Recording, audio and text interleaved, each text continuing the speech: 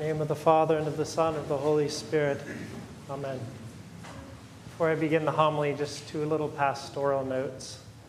One is that the liturgy begins with "Blessed is the Kingdom." And if we chronically miss that, we miss that entrance into the kingdom. So I encourage you, please, as much as you can, to come at the beginning of liturgy. The other is, if you have any icons with you, please keep them on your laps or in the chairs, not on the ground. So today is a very joyful day in the church. By the grace and mercy of God, we have completed the first week of the fast. And so we have this day which is called the Triumph of Orthodoxy, in which we have this joyful celebration, and many people brought their icons to take part in the joyful procession that will occur at the end of liturgy. The epistle reading is a profound epistle reading that we read numerous times in the year in the liturgical cycle. And that epistle reading talks about these incredible saints. St. Paul is referring to these Old Testament prophets and righteous. And he talks about the profound miracles that occurred through them by God, and also the incredible struggles that they went through, of whom the world was not worthy, as St. Paul says. St. Paul was talking about Old Testament, but of course in reading the New Testament we can see many miracles as well by the apostles. And even to this very day, there are many miracles that are occurring by holy people throughout the world. And I'd like to share with you a little bit, actually a long bit, from St. Porphyrios. St. Porphyrios is a recent saint. He reposed in the Lord in 1991. He lived in the 20th century. He was a monastic on Mount Athos for health reasons. He left Mount Athos, and then by God's providence, he was placed as a priest monk, a chaplain, if you will, at one of the largest hospitals in Athens. And he was there for many decades, ministered to countless people, eventually started a women's monastery, and then returned to Mount Athos in the final years of his life, where he reposed. And his life is full of miracles. This is a book full of miracles. And there are other books of miracles of his life, because Jesus Christ is alive in his saints. And today's feast really highlights that these brothers and sisters that we have in Christ who are around the walls of the church are alive. So this first week of Lent, rather than telling you about all the things we need to do of fasting and prayer and being at the services, instead I'd like to read you a story. And so I'll spend the rest of the time reading this from this book that I mentioned. And this is a story from the life of St. Porphyrios. So listen along with me. This is from a man named Alexandros K. They don't have the last name. My father was a car mechanic, and my grandfather, Father Panagiotis, had St. Nectarios as his teacher at the Rosario school. I was not a good Christian because I had no active religious life. I didn't believe in God, however, and I had my principles. In 1964, I bought 3 acres of land adjacent to the Athens-Limia National Road. On an area of 2 acres, I built a car repair shop and gas station. Right next to them, I built a grocery and baked goods shop. In front of it, there was ample parking space. I also put tables there for customers. Behind and next to all that, on the remaining acre, I built my house. I would wake up early in the morning and bake 6 batches of bread. With my wife, we worked from morning till night every day, even on Sundays, because we were getting a lot of customers. Thus, our whole family was totally devoted to running this shop. In the summer of 1976 or 77, we decided to sell the house and part of the site. We intended to buy a different place. One morning, a customer who heard us discussing this matter showed interest and told us that he knew one elder Porphyrios living in the mountains. He told us that he was sick and cold and he might want to buy from us. He was in his 70s then. When I told him I have immediate need of the money, he said, "He's saintly, and if he likes it, the money will be found immediately. Don't worry about that." He promised to return with an answer in a few days. 1 month passed. And on one morning around 10 a.m., I was sitting outside the shop, gazing at the mountains across from me, thinking about the elderly monk. My thought was, this monk ought to at very least come and make clear where he stands, because I could no longer wait for him. No sooner than I turned my back to enter the shop, my wife called to me, saying there was a monk outside. He was a monk about 35 years old, wearing a dusty cassock and a knit wool cap. Because I saw no car stopping, I asked him how he got there, and he pointed to the fields and the mountain across, saying, "From there." His beard was black, and I thought he was probably an acquaintance of Elder Porphyrios or one of his young monks. He immediately said to me, "I saw your property. It's no good for me." I protested. "How do you know that? When did you see it? Why wouldn't it be good for you? It's good, 4 acres counting the house. I want to make a big church, really big, like the one on Panagia in Tinos. And many people from all over the world will come for pilgrimage. It would be visible anywhere, a lighthouse seen from around the world." I was looking at him thinking, he must be a megalomaniac. Fine, you won't find a site like that around here. It occurred to me then to talk to him about the water. I have a well 20 meters deep. Animated, I said, "I also have really good water." "Where is it?" "Look, the well is over there," and I pointed it out to him. The monk was staring at the well and moving his lips like we do when we're tasting something. He answered, "Well, it's contaminated." I objected fervently. "There's no way. How would you know that? The health inspector comes here every few months and takes a sample for testing. It's mandatory since so many people pass through here and drink from the water." He was looking at the site and at the land as if he could see underground, and he went on, "You throw motor oil there after you change it, in that pit, and from there it ends up in your well. Why do you have it there? And what is that, a toilet for customers? Those end up in the well also. This cannot be happening. Whoever sold you the site had many pipes underneath it, and they're all connected to each other." He was speaking naturally and with confidence. There was no doubt in his words, so I asked him, "And where am I going to find water now that I need it?" He glanced around briefly and answered, "There is water, underneath the foundations of the shop, at that spot there between the 2 mulberry trees." "What, dig around the foundation and ruin my shop?" No, here, dig 2 meters to the side, right here between the mulberry trees." "Ah, no, the pigs go there." "Well, how do you know that?" "Well, I smelled it." He turned his gaze to a different direction, continued, "Right by that pole with the cable. Drill there, because there is water of great quality there." "Is there any further up?" There is, but drill near the pole. It is natural mineral water." Then he began demonstrating with gestures how the water flows underground. His tone was very convincing and left no room for doubt. Overjoyed, I said to the monk, "Great, I will bottle it." He replied, "No, your shop will close. They will expand the highway."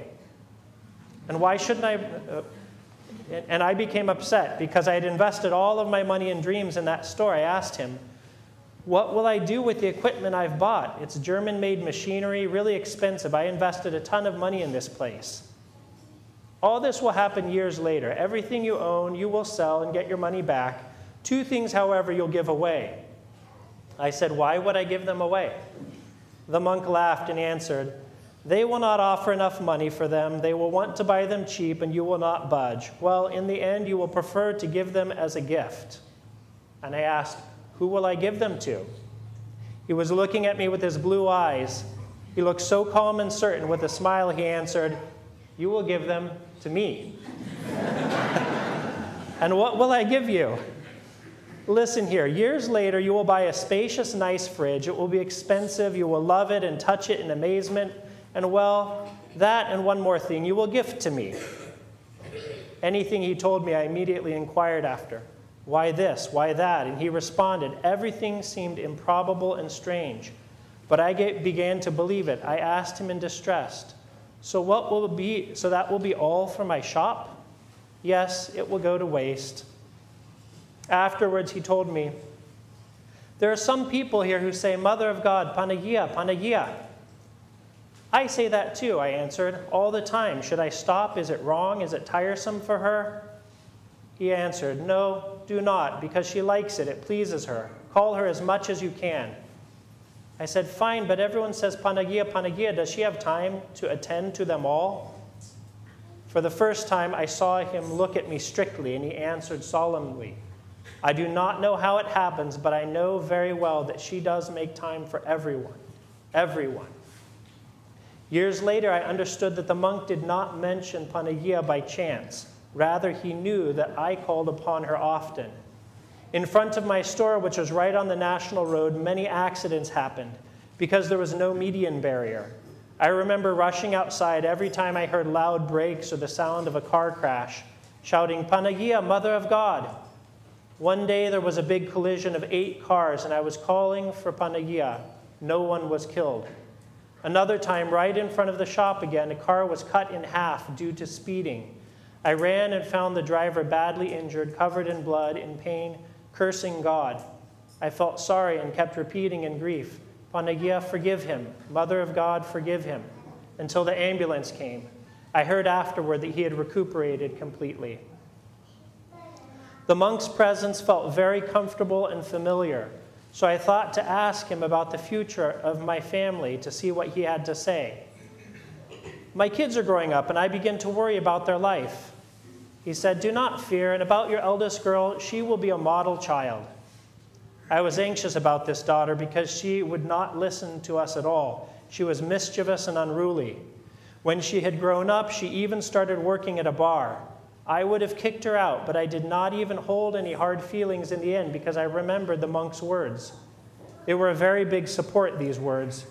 Indeed, the monk was validated because later my daughter started studying diligently, got a degree in biomedicine, became a responsible and respectable professional. She's nothing like the undisciplined and rebellious girl. At that moment, my mother called me from the store's entrance, and I turned around to answer, but I saw the monk out of the edge of my eye. In those few seconds, the monk disappeared. I was surprised because we were in an open space, and I would have seen him walk away. I looked around for a bit, then asked my mother, where is that monk just now? Wasn't there a monk here just now? She said, yes. And where did he go? She said, I don't know. I called my wife and asked the same thing, and she said, I don't know. I sat on my chair for a long time, baffled and immersed in thought until some customers interrupted me. Then I remembered that it was rush hour, and many cars should have stopped, either to refuel or to pick up something. And yet, in the time I spent talking to the monk, not one customer had come to ask for anything. Now the store was brimming. On the very next day, I took a water sample from the well and brought it to an acquaintance's lab to get it checked. His answer left me dumbstruck. He said, this is sewage. It's not even fit for washing dishes, and you drink it? Don't tell us you give it to your children. And we'd been giving it to people to drink. In 3 days, I bought a new drill and drilled right where the monk had indicated next to the telecommunications column. At a depth of 60 meters, we found great water. Little by little, we started hearing from customers about Elder Porphyrios, who had come near to us in Milesi. His house was 10 minutes by car, and we often directed people how to find it. But ourselves, we were fully devoted to our work, and we did not go to see him. Besides, we had no motive to go to the monastery, which was under construction at the time. No matter who we asked about the middle-aged monk that had visited us, no one knew him.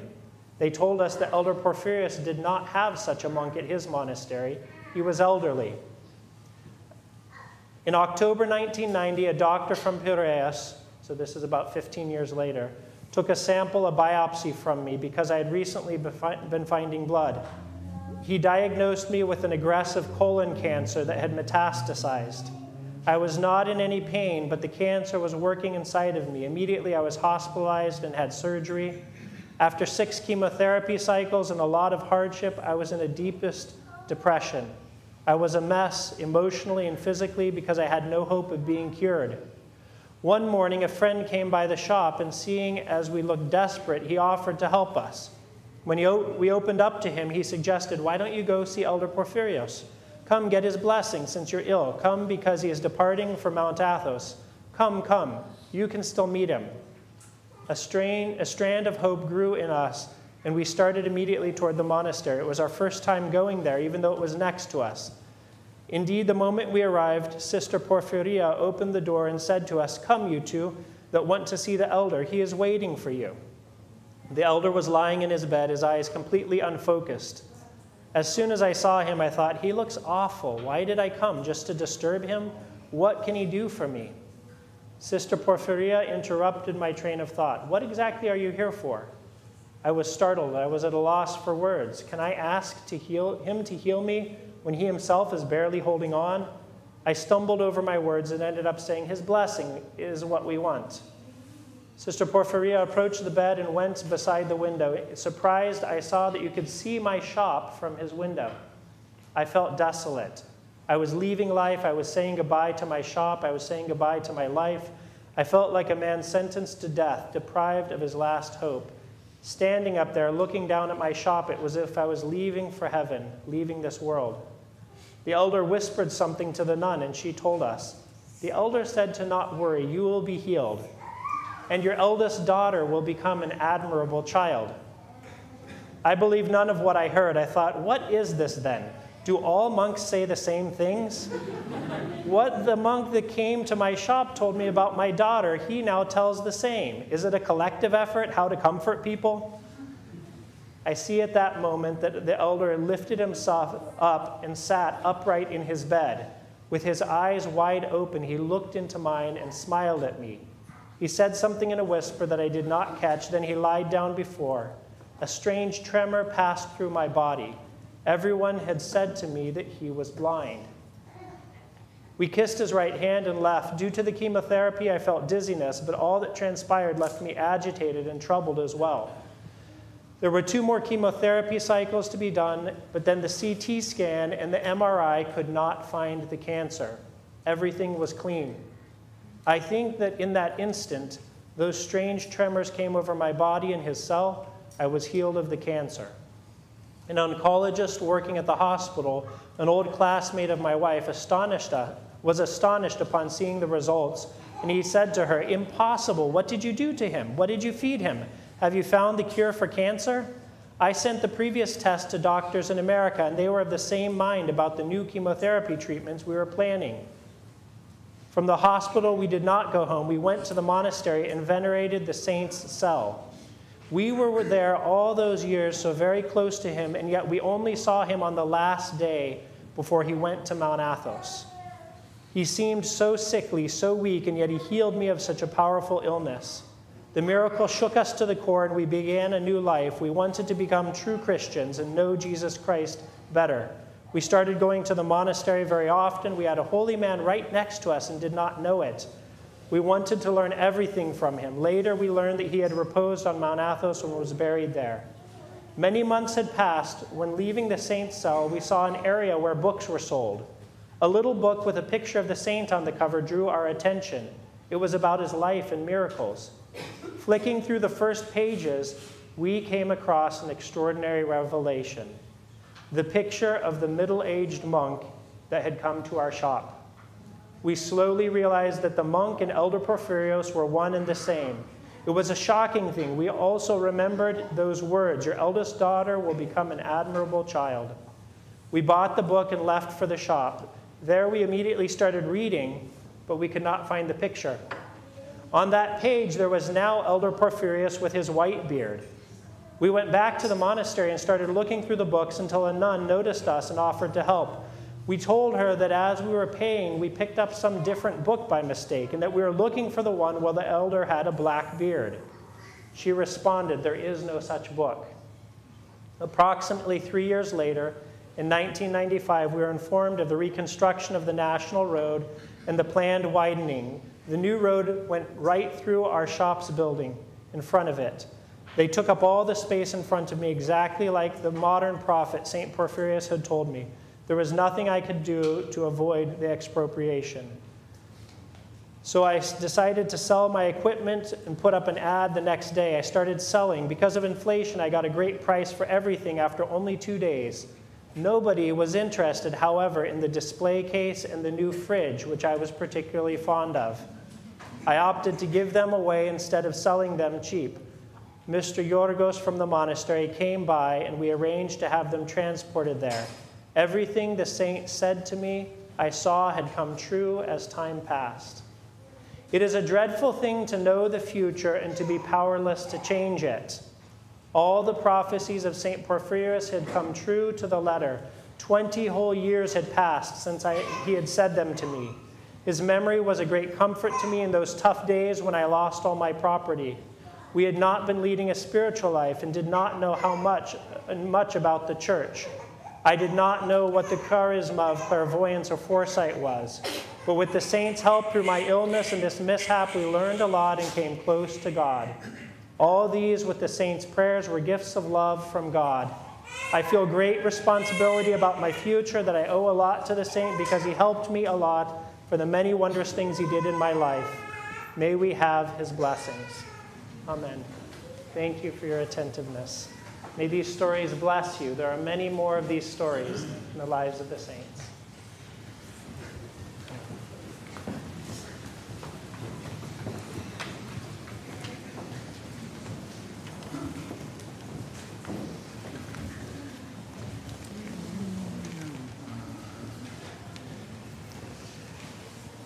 After this first litany, you can